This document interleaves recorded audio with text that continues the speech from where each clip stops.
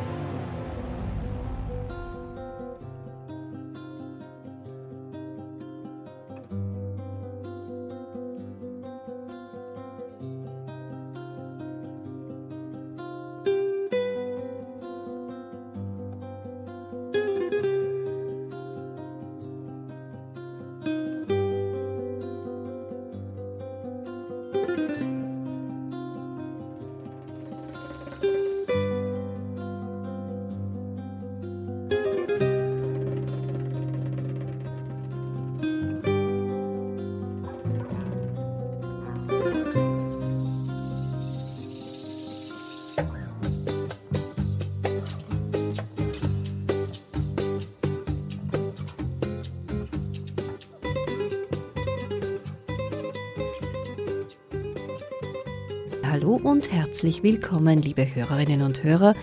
Ihr hört Welt im Ohr, die Sendereihe des Teams der Abteilung Bildung und Forschung für internationale Entwicklungszusammenarbeit beim ÖAD. Am Mikrofon Meyada Hadaya. Die heutige Sendung ist eine Übernahme mit dem Titel Etappen einer Flucht. Die Politologin und Journalistin Nermin Ismail wagt sich vor 3 Jahren hautnah an das Thema Flucht. Im Zentrum ihrer Arbeit steht das Sichtbarmachen von Diversität in Österreich sowie die Verständigung zwischen verschiedenen Kulturen und Religionen. Im April diesen Jahres hat die Autorin ihr Buch mit dem gleichnamigen Titel im Zentrum für internationale Entwicklung vorgestellt. Aus diesem Anlass ist die folgende Sendung entstanden.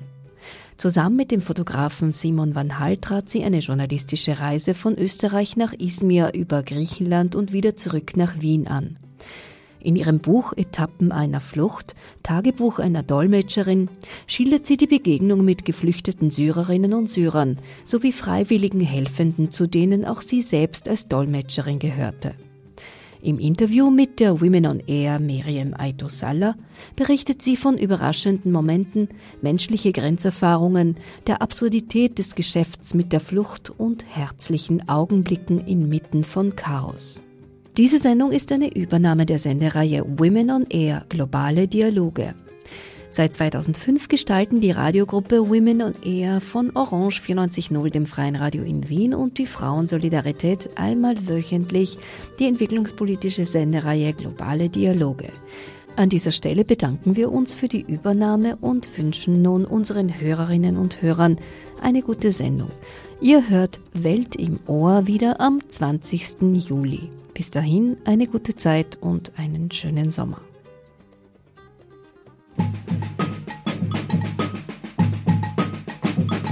Globale Dialoge.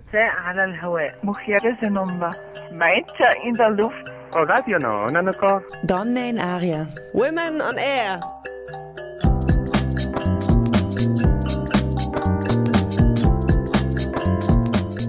Jeden Dienstag von 13 bis 14 Uhr auf Orange 94.0.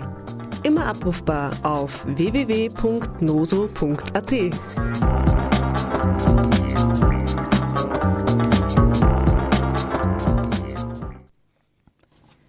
Herzlich willkommen zu einer neuen Ausgabe der globalen Dialoge hier auf Radio Orange. Eure Woman on Air heute bin ich, Meriam, und heute geht es um das Buch Etappen einer Flucht, Tagebuch einer Dolmetscherin. Mit mir im Studio sitzt die dazugehörige Autorin, Frau Nermin Ismail. Sie ist unter anderem Politologin und ist als Journalistin tätig, und im Zentrum ihrer Arbeit steht das Sichtbarmachen von Diversität in Österreich sowie die Verständigung zwischen verschiedenen Kulturen und Religionen. Sie hat sich vor 3 Jahren hautnah an das Thema Flucht herangewagt und spricht heute mit mir über ihre Reise von Izmir nach Wien und den Begegnungen mit Geflüchteten und freiwilligen Helfern. Herzlich willkommen, Frau Ismail. Willkommen, hallo. Ihr Buch ist bereits im Herbst 2016 erschienen. Warum ist es gerade jetzt wieder zum Thema geworden? Ich glaube, Thema Flucht begleitet uns schon länger. Es ist auch eigentlich immer schon gewesen. Menschen sind immer schon geflüchtet von einem Ort zum nächsten, weil es auch immer schon Kriege gegeben hat. Aber es gibt halt immer wieder Zeitpunkte, wo das Thema einfach präsenter wird und wo das Thema auch zum Thema gemacht wird und auf die Agenden kommt. Im Herbst 2016 war es natürlich Thema, weil im Sommer 2015 schon sehr viele Leute gekommen sind. Und da war man ja gerade erst mit den Themen beschäftigt, wo bringt man die Leute unter, was sind das überhaupt für Menschen, was wollen die überhaupt von uns, was machen die hier? Und da war es, glaube ich, einfach ein guter Zeitpunkt zu sagen, das sind ganz normale Menschen und wir reden einfach sehr viel über sie und jetzt will ich mal, dass sie über sich reden dürfen und ihre Situation selbst schildern können. Jetzt ist das Thema wieder Thema, weil ich in Wien bin.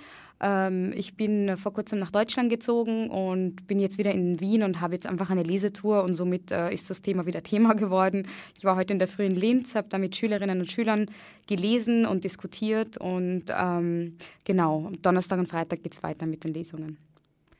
Ja, Sie werden dann, richtig Donnerstag gibt es dann eine Veranstaltung in Wien, darauf werde ich dann nochmal am Ende der Sendung hinweisen. Sie beschreiben in diesem Buch Ihre Reise. Sie haben quasi sich auf eine Fluchtroute begeben, die sonst syrische Flüchtlinge auf sich nehmen. Natürlich mit dem Luxus eines europäischen Passes, mit dem Luxus, legal zu reisen, legale Mittel zu verwenden und natürlich weitaus billiger. Was hat Sie denn motiviert, diese Fluchtroute nachzureisen? Also die Menschen, die geflüchtet sind oder einfach flüchten, mit denen hatte ich schon vorher zu tun. Durch meine Arbeit als Journalistin, durch die Interviews, durch die Gespräche, aber auch durch mehrere Situationen, wo ich selbst übersetzen sollte, weil es ja nicht so viele Leute gibt, die auch übersetzen können vom Arabischen ins Deutschen und die auch beide Sprachen gut beherrschen. Da war es so ein bisschen die Möglichkeit, da einzuspringen und da ein bisschen zu vermitteln. Das heißt, mit den Menschen hatte ich vorher schon zu tun und dann natürlich im Sommer 2015 mit diesem LKW-Drama auf der A4 in Parndorf, ich glaube, das war die A4. Da war ich eigentlich gerade im Urlaub in Ägypten, meine Familie besuchen, war auch schon lange nicht mehr dort gewesen und habe davon gehört und jetzt kriege ich wieder Gänsehaut. Also ich habe sofort Gänsehaut bekommen, als ich davon gehört habe und habe mir gedacht, irgendwie fühlt es sich nicht richtig an, gerade hier Urlaub zu machen. Und unmittelbar danach war ja auch diese ganze Willkommensbewegung an den Bahnhöfen. Und da habe ich gewusst, ich gehöre einfach jetzt dahin, zurück nach Hause, nach Wien und da sein und schauen, was benötigt wird. Sei es wirklich einfach mit den Menschen reden oder übersetzen oder auch nur Geld sammeln, um Tickets zu kaufen. Ich habe einfach das Gefühl gehabt, ich muss jetzt was tun. Auch abseits meiner Arbeit, abseits dessen, was ich sonst gemacht habe oder des Dolmetschens oder des Artikelschreibens. Und so hat das eigentlich begonnen. Mit der Zeit habe ich dann eben immer wieder geschrieben, natürlich auch auf meinem Blog oder auch so privat, um das Ganze zu verarbeiten.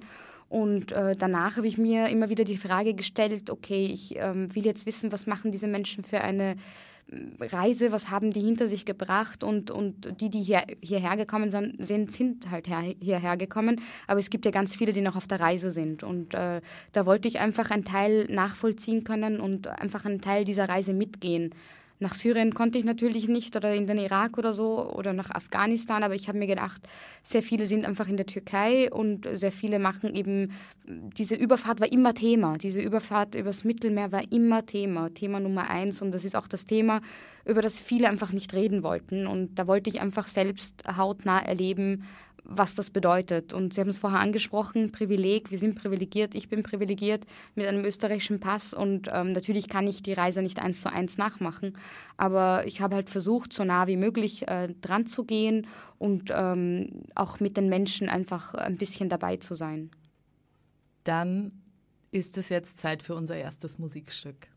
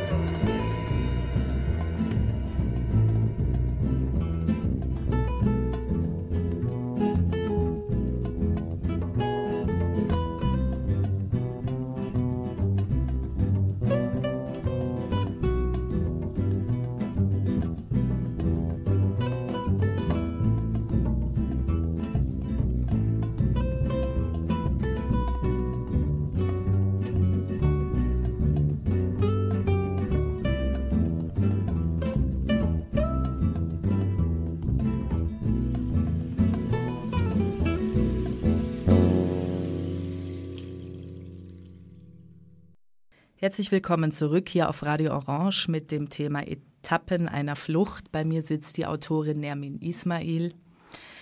Frau Ismail, Sie waren, wie gesagt, in der Türkei. Sie sind dann nach Griechenland und wieder zurück nach Österreich. In Ihrem Buch sind mir Frauen aufgefallen, und zwar tauchen Frauen auf als Straßenverkäuferinnen, als Prostituierte, was eigentlich etwas Undenkbares ist für eine Syrerin oder eine Muslimin oder eine Araberin generell. Sie entkommen der Flucht durch Heirat mit älteren Männern, weil ihre Familien sie nicht mehr ernähren können. Sie tauchen aber auch vor allem als Mütter auf, die ihre Kinder suchen, oder als weibliche Verwandte einfach. Können Sie Näheres zur Situation von Frauen auf der Flucht sagen? Wie haben Sie das sonst noch erlebt?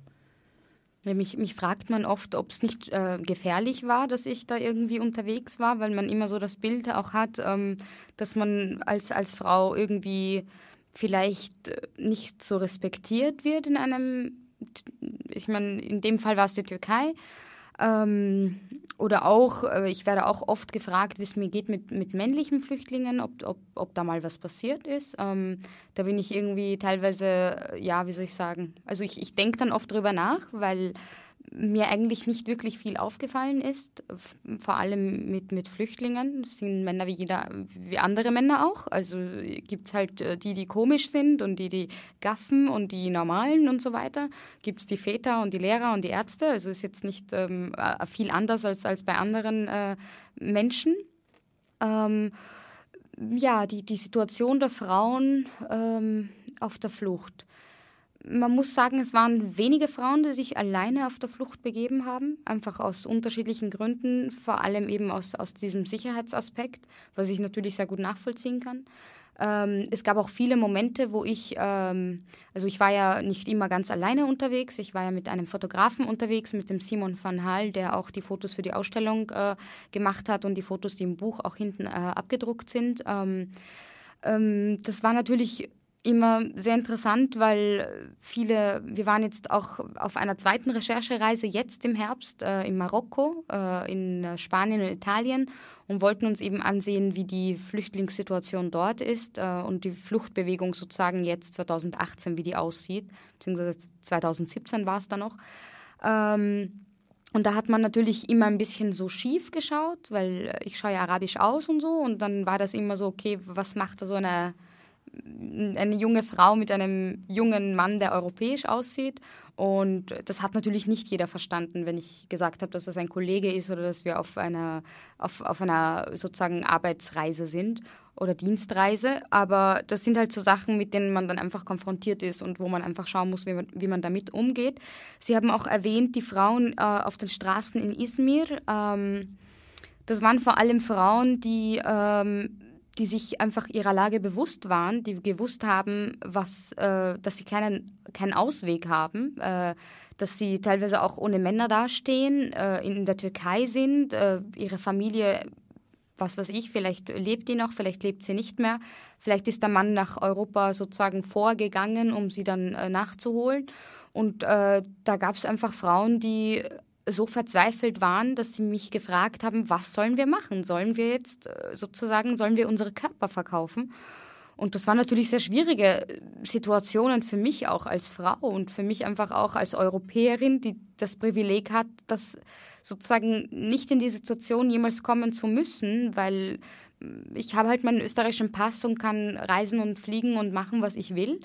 Das war schon sehr hart. Und da hat man auch gesehen, das war nicht nur bei Frauen so, dass man oft als Europäerin sozusagen oder als europäische Journalistin oder österreichische Journalistin oft so die Repräsentantin Europas war. Also man wurde dann so angesprochen, was sollen wir jetzt tun so, wenn ihr uns den Zugang nicht gewährt?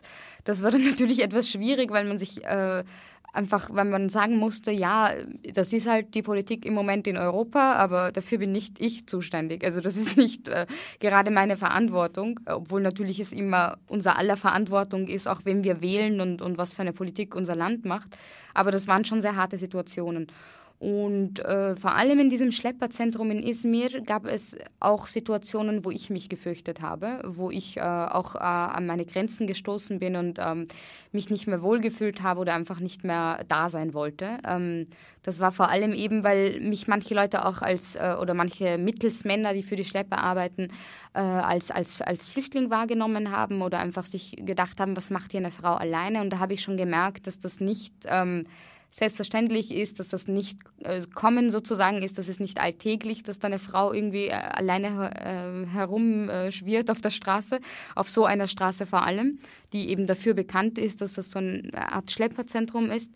Aber das war einfach spannend. Also das war für mich einfach spannend zu sehen, was passiert, wenn ich hier stehe und nichts mache und was passiert, wenn ich auf eine Gruppe zugehe und was passiert, wenn man mich fragt, wann es losgehen soll und ich mich blöd stelle, bis ich drauf komme, dass das sozusagen die Überfahrt ist, von der die Sprache ist, die aber nicht ausgesprochen ist, weil das natürlich alles sehr illegal ist und all das.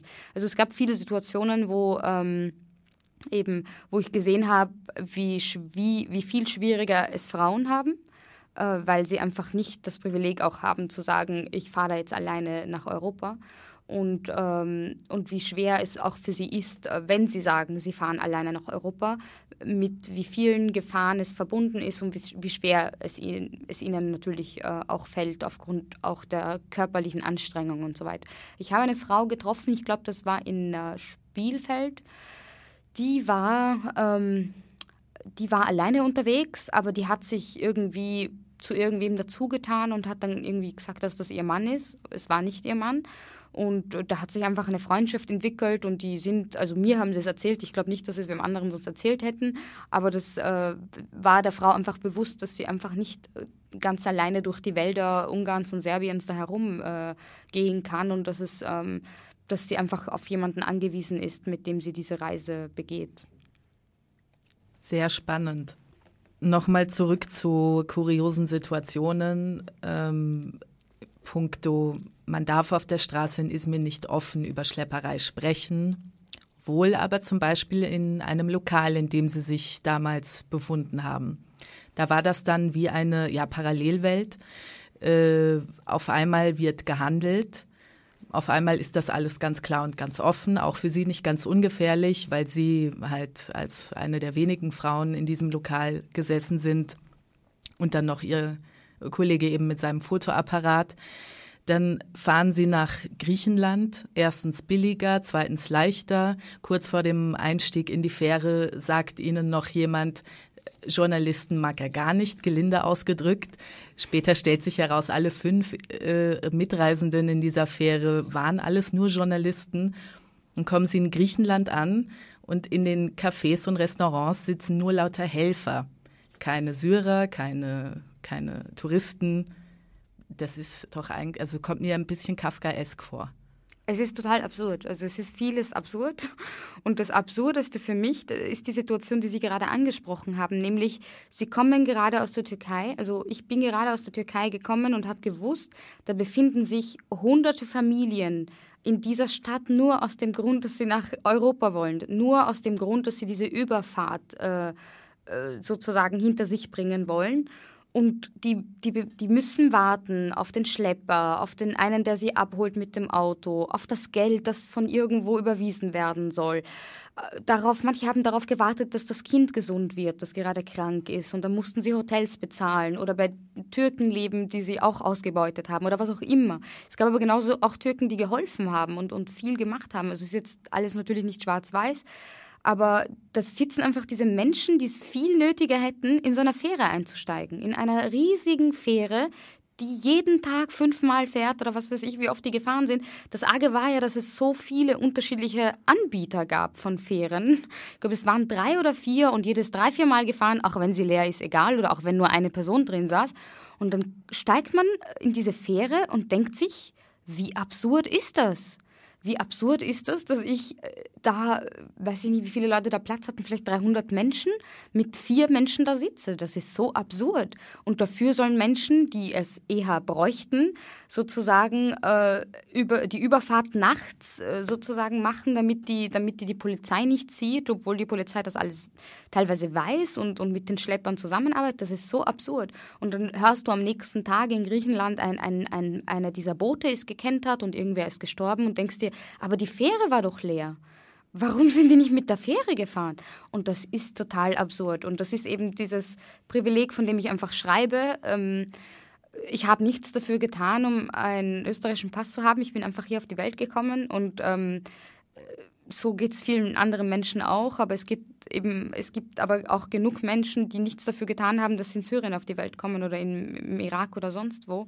Und das ist einfach absurd. Also es ist absolut absurd und Kafkaesk und alles Mögliche. Und das ist halt, das wird einem, auch wenn man es erzählt, das ist was ganz anderes, wenn man es selbst erlebt und wenn man vor 5 Minuten mit jemandem gesprochen hat, der total zittert, weil er Angst hat, diese Überfahrt zu machen, aber ganz genau weiß, das Geld, was ich habe, reicht nicht aus, dass ich hier lebe.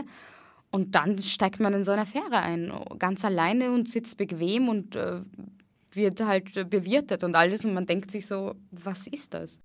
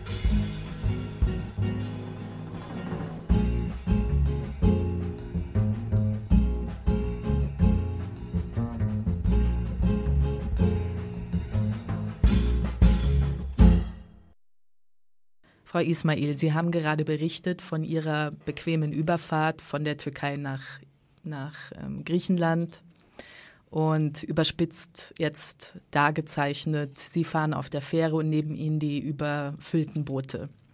Also angekommen in Griechenland, kann man sagen, sehen Sie eigentlich zum ersten Mal das Bild der freiwilligen Helfer oder überhaupt Helfer. Mir kam vor, das ist dort präsenter als in Izmir, wo Sie vorher waren.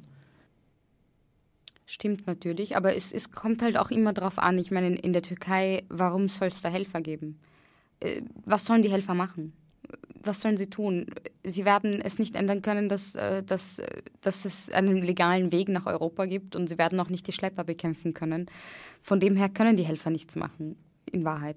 In der Türkei war halt vor allem das Problem für die Syrer, die dort geblieben sind, weil sie das Geld nicht hatten, weiterzufahren, dass sie irgendwie anständig wohnen. Ich meine, man sieht so ein Coverbild des Buches, wie so eine Wohnung aussehen kann, wo Menschen leben, wo wirklich alles nur kaputt ist und Insekten und keine Fenster und keine Türen und also ganz schrecklich.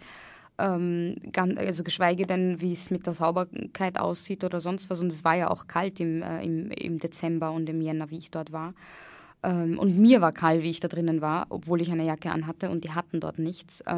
Also die Wohnsituation, dann hat man natürlich die Arbeitssituation, also die Ausbeutung von den Menschen, die dorthin kommen, von denen man weiß, die haben nichts, die haben niemanden und die sind darauf angewiesen.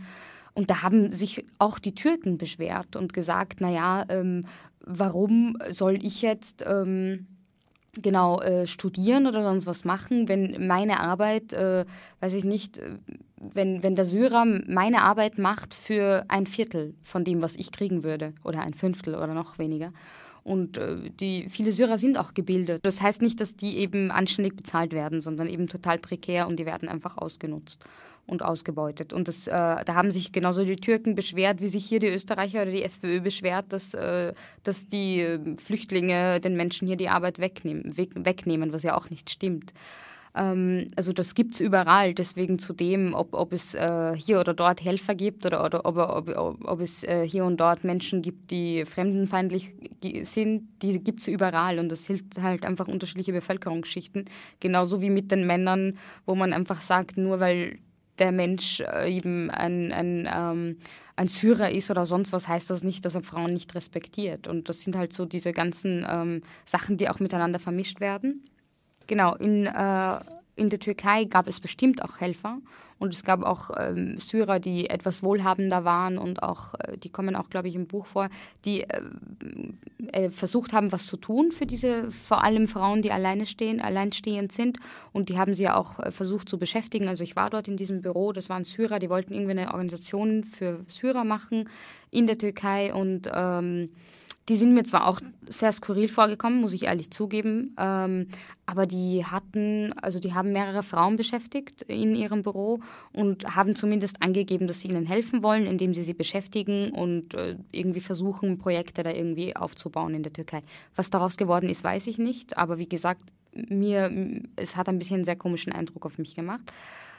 In Griechenland angekommen, war es eben so, es ist jetzt nicht so, eben, was ich sagen will, es ist nicht so, dass es woanders keine Helferbewegungen gibt, aber in Griechenland hatte ich das Gefühl, dass es absolut konzentriert ist und dass es einfach ein Zentrum der Helfer ist. Also es ist nicht wie am Westbahnhof, dass da Wiener kommen oder Menschen von der Umgebung kommen, die da wohnen, sondern Mytilini oder Lesbos ist einfach eine Insel der Helfer geworden. Ich habe Menschen von überall dort getroffen, und das waren wirklich, ich kann mich ganz gut erinnern, als wir angekommen sind, wir hatten nur die Menschen kennengelernt auf der Fähre, das waren Journalisten oder Fotografen und eine Helferin, und da war eine Helferin, die genauso wie ich habe meinen Urlaub in Ägypten unterbrochen, sie hat ihren Urlaub in der Türkei unterbrochen und hat gesagt, ich muss was tun. Ihr war aber ganz genau bewusst, sie kann nicht alles tun, im Sinne von, sie will keine Leichen sehen, sie will keine Menschen sehen, die aus den Booten steigen und schreien, sie will keine Menschen sehen, die gerade ertrinken. Sie hat gesagt, sie ist gekommen und hat einfach bestimmte Vorhaben gehabt, nämlich beispielsweise ein Bild, das überall in Griechenland sozusagen präsent war, waren diese Teile von den Schlauchbooten, die Überreste des Schlauchbootes, die irgendwie total zerfetzt und alles Mögliche sind. Und natürlich die ganze Kleidung und die ganzen Taschen und Schuhe. Und das war einfach auch ein Gänsehautmoment, finde ich. Also für mich vor allem, wenn man an einem sozusagen Strand vorbeigeht und einfach nur Berge an Kleidung sieht. Also mich hat das an etwas erinnert, das ich jetzt gar nicht aussprechen möchte. Aber das ist unglaublich, also dass es sowas gibt und dass man einfach auch diese Assoziation hat als Österreicher oder Deutscher oder sonst wie. Und das ist dann natürlich absolut hart, wenn man sich einfach denkt, warum müssen diese Menschen das durchmachen, wenn die Fähre leer ist eben. Und also das waren eben diese Momente und diese Frau, diese Kanadierin hat gesagt, sie hat über Social Media mehrere Aufrufe gestartet und sammelt Spenden dafür, dass sie diese Kleidung und Decken und alles Mögliche, was da an den Stränden ist und Schuhe und Taschen und alles, das sind ja Sachen, die Menschen kommen aus dem Wasser, nass teilweise, weil sie das letzte Stück auch schwimmend kommen. Und dann kommen die Helfer und geben ihnen frische Sachen und sie lassen ihre Sachen dort. Und da gibt es aber auch gute Sachen. Und diese Sachen hat sie einfach genommen, hat sie gewaschen, hat sie sozusagen wieder weitergegeben.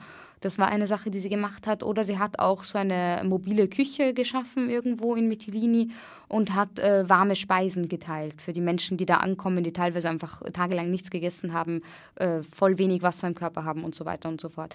Und das sind Sachen, also ich habe die... wie hat die geheißen? Anne hat die geheißen.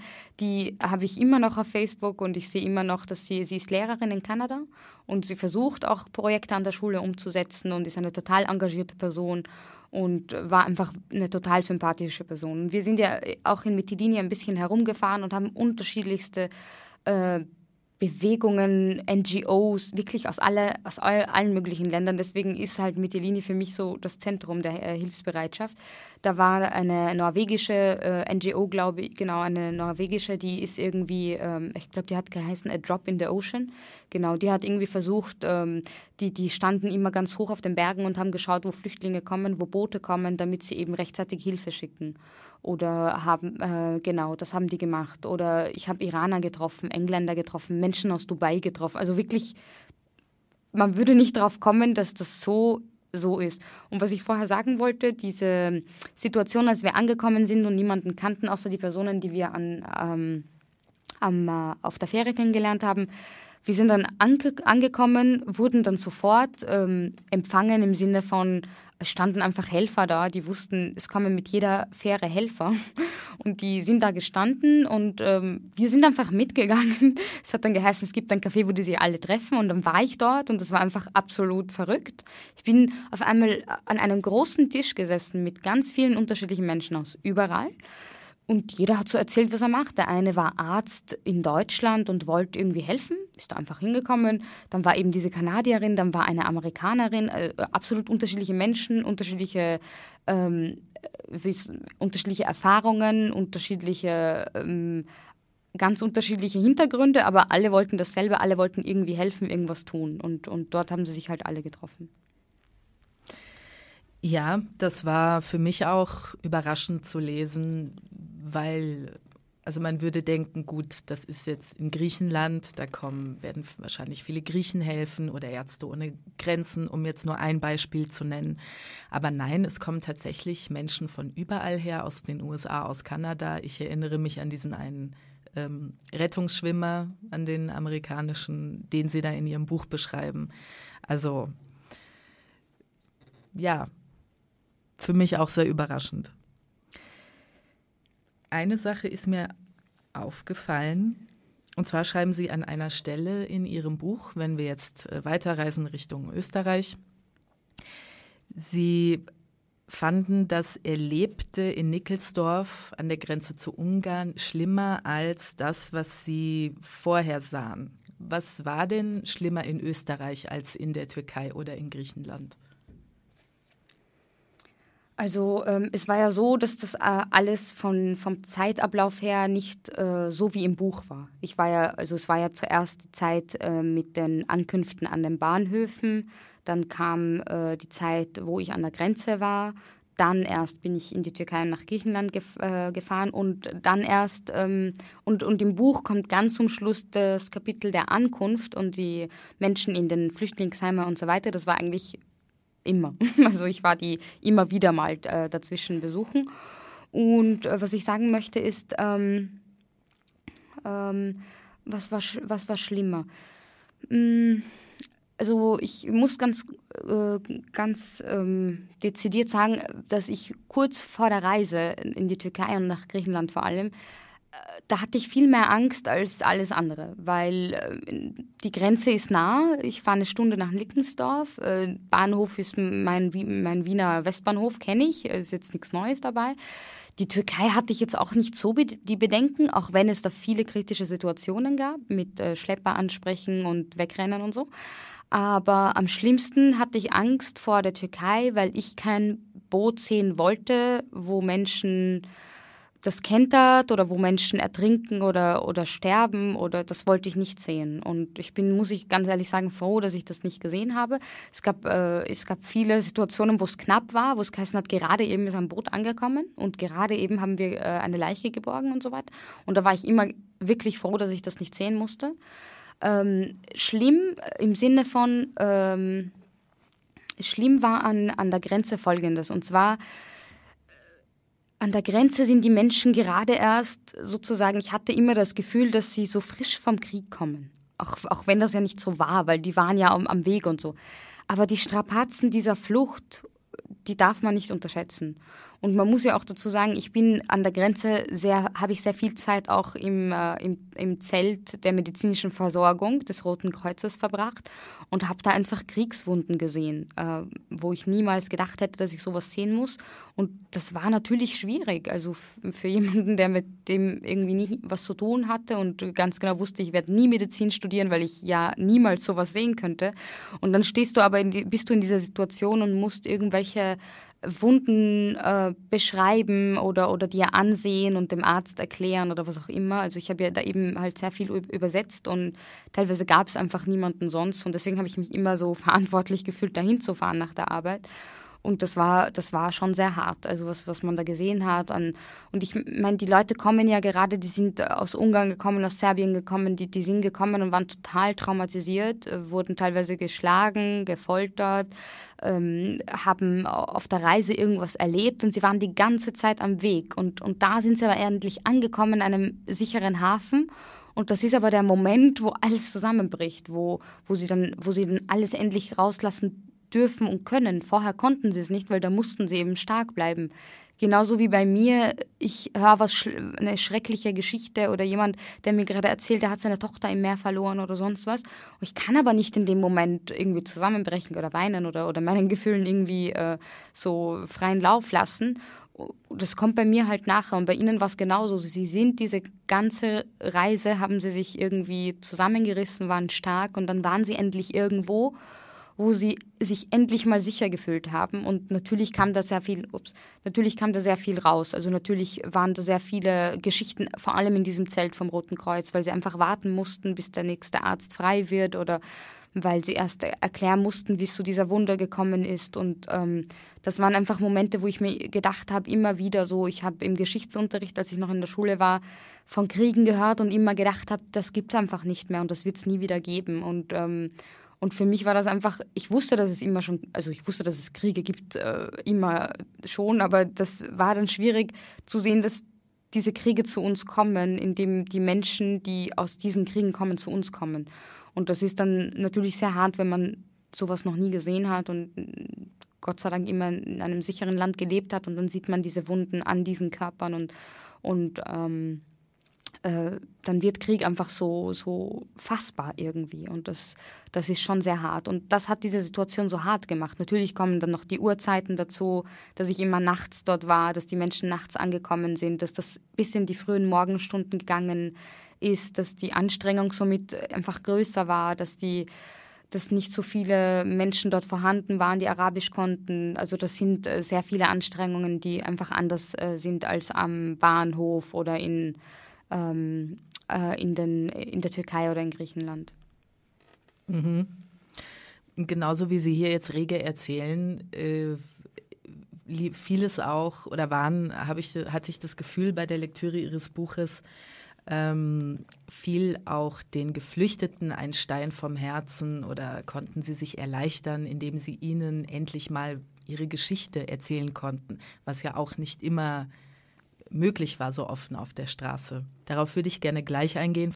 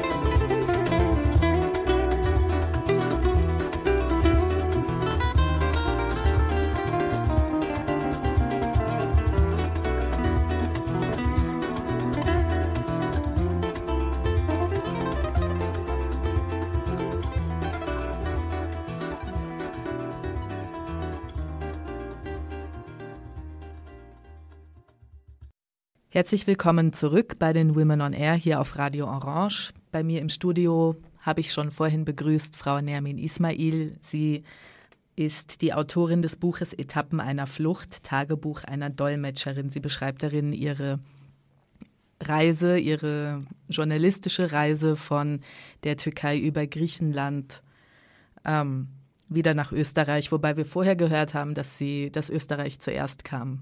Richtig? Genau, also im Buch wurde es dann anders geordnet, weil ich wollte sozusagen die Reise der flüchtenden Menschen da irgendwie illustrieren, und die fängt ja in Syrien oder wo auch immer an und meistens dann in der Türkei, und sie kommen dann hier an. Deswegen hat sich da die Anordnung ein bisschen verändert. Genau. Vor dem Lied bin ich kurz eingegangen auf das Thema sich etwas von der Seele reden. Sie haben einige Personen getroffen, die Sie zwar nicht alle öffentlich interviewen konnten auf der Straße, mit denen Sie sich dann teilweise noch mal ein zweites Mal getroffen haben, die endlich ihrem Ärger, ihrem Erlebten Luft machen konnten. Aber wie haben Sie selber das bearbeitet? Sie haben Verschiedenes gesehen. Sie sind teilweise an Ihre Grenzen gestoßen. Man kann sagen, eine Achterbahn der Gefühle. Einmal himmelhoch jauchzend, zu Tode betrübt. Wie haben Sie das dann bearbeitet oder wie sind Sie damit zurechtgekommen? Ich habe ja vorher schon mit Flüchtlingen zu tun gehabt, vor allem als Journalistin. Entweder ich habe für Kollegen übersetzt und gedolmetscht oder ich habe sie selber interviewt und mit ihnen sozusagen gesprochen. Und da gab es immer schon, war das eine Herausforderung für mich, vor allem als Journalistin, weil man hat dann nur die 2 Minuten Zeit im Radio oder die 5 Minuten im Fernsehen oder so und so viele Zeichen zu füllen für die Zeitung. Und da ist einfach kein Platz dafür, zu reflektieren und zu verarbeiten und zu überlegen, was denn nicht noch alles war oder ist. Und das war eben die Chance, die mir das Buch gegeben hat.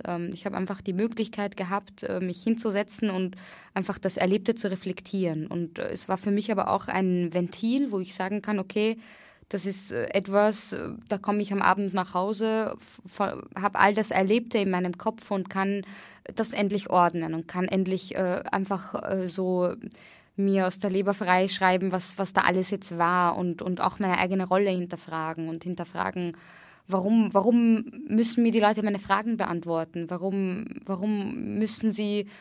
hole ich einfach ihre Geschichten ab und gehe wieder? Also das sind halt einfach viele Fragen, die mich beschäftigt haben, nämlich vor allem dieses, ich bin jetzt die Journalistin, ich habe eine Frage, ich will die Geschichte und ich gehe jetzt wieder. Und das sind so Sachen, die will ich eigentlich nicht. Ich will nicht, dass die Journalisten, die eigentlich die Aufgabe haben, auf Probleme hinzuweisen, auf unterschiedliche Situationen und Lebensgeschichten sozusagen auch aufzuzeigen. Ich will nicht, dass die unsympathisch wirken oder dass die so wahrgenommen werden, als wären es irgendwelche Maschinen, die ihre Geschichten abholen und wieder wegrennen. Und ich habe aber viel gesehen, auch in der Zeit, auch von anderen Journalisten, die einfach da in sehr viele Fettnäpfchen getreten sind. Und das fand ich immer sehr schade und traurig. Aber das war dann auch sehr gut, weil die Menschen sich gefreut haben, wenn sie jemanden gefunden haben, der Arabisch kann, wenn sie jemanden gefunden haben, der sich vielleicht ein bisschen mehr Zeit nimmt, wenn sie jemanden gefunden haben, der sie wirklich verstehen möchte und nicht einfach hinkommt und sagt so, in meiner Vorstellung hast du jetzt so und so zu sein und diese und jene Frage so und so zu beantworten und wenn nicht, dann suche ich mir einen anderen. Gibt es leider auch sehr oft Menschen, die einfach so vorgefertigte Muster haben, wie ein Flüchtling zu sein hat und vielleicht auch nicht bewusst, aber das sind so Sachen, wo ich einfach denke, dass ein Journalist reflektiert sein muss, dass ein Journalist sich die Zeit nehmen muss, auch wenn ich natürlich weiß, dass es da einfach Sachzwänge gibt und Erscheinungszeiten und so weiter. Das ist jetzt alles natürlich nicht so einfach, ich weiß es, aber einfach nur das Bewusstsein, einfach die eigene Rolle hinterfragen, das Privilegiertsein hinterfragen, den Ton hinterfragen, die Art und Weise einfach, wie man mit Menschen spricht, weil das auch mit den Menschen sehr viel macht. Gutes Stichwort, das führt gleich zu meiner nächsten Frage und fast abschließenden Frage, aber wir kommen ja dann nochmal zu Ihrer Veranstaltung am Donnerstag. Wie hat Sie das? Sie haben jetzt gerade erzählt, Sie haben reflektiert über Ihre Rolle, über das, was Sie erlebt haben. Wie begegnen Sie Menschen? Wie finden Sie, sollte ein Journalist, eine Journalistin Menschen begegnen? Wie hat Sie das denn geprägt, diese Reiseroute, was Sie erlebt haben? Kann man sagen, Nermin Ismail war vorher ein bisschen anders als jetzt? Also die Reise hat mich bestimmt geprägt und auch die Menschen, die hierher gekommen sind, haben mich geprägt. Und ich glaube eben, dass in jeder so einer sogenannten Krise auch eine Chance ist, weil wir einfach von diesen Menschen sehr viel lernen können und weil wir eben alleine, dass wir uns bewusst werden, was für ein Glück wir haben, dass wir nicht in dieser Situation sein müssen und dass wir einfach sehen, also was mich total fasziniert hat, war einfach die Dankbarkeit dieser Menschen. Wie dankbar sie waren, dass man sie da empfangen hat an den Bahnhöfen. Wie dankbar sie waren, auch wenn ich mit ihnen reden wollte, einfach und ihnen ehrlich gesagt haben, was meine Motivation ist, nämlich, dass immer über Flüchtlinge gesprochen wird, aber niemand ihnen zuhört und dass das einfach eine gesichtslose Masse ist und eine namenslose Masse ist und dass ich das ändern möchte. Da waren sie schon so glücklich und dankbar, dass, auch wenn sie keine Lust hatten, mit mir zu sprechen, haben sie sich die Mühe gegeben, weil sie gedacht haben, das ist was Gutes und ich will da mitwirken einfach. Und das habe ich auch gesehen an den Reaktionen zum Buch. Also ich habe ja auch, bin mit sehr vielen Menschen in Kontakt geblieben und habe auch alle, die in Österreich sind, habe sie eingeladen zur Ausstellung im Herbst, als die Fotos zum Buch ausgestellt worden sind.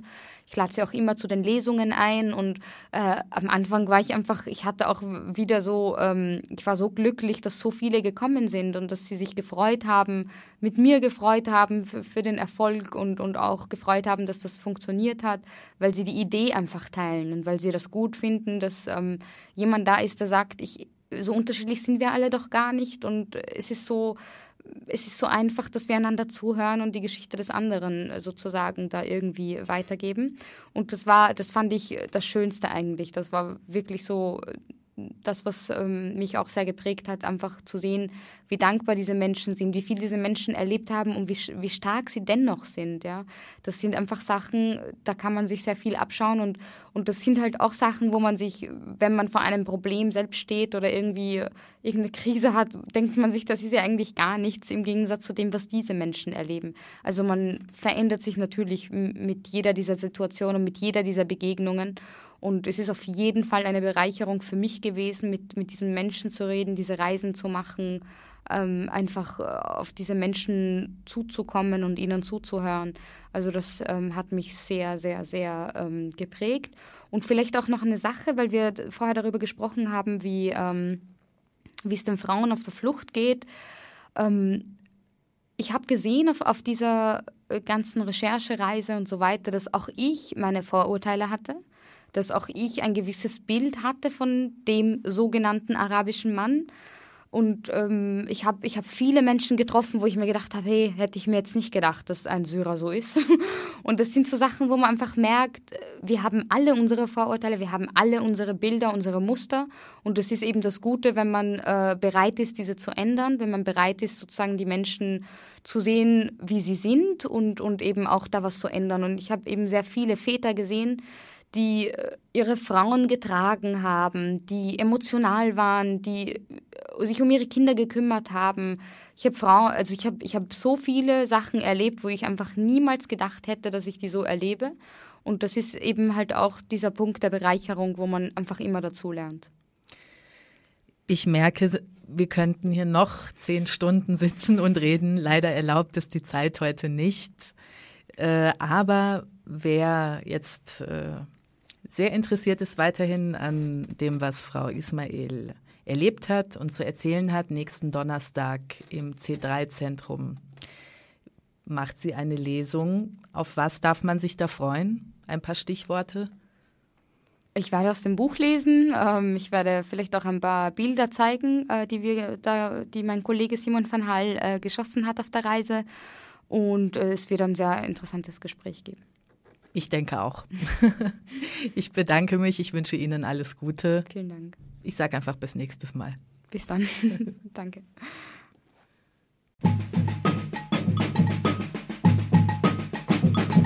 Globale Dialoge. على الهواء مخيرة نمبر Mainzer in der Luft. Donne in aria. Women on Air.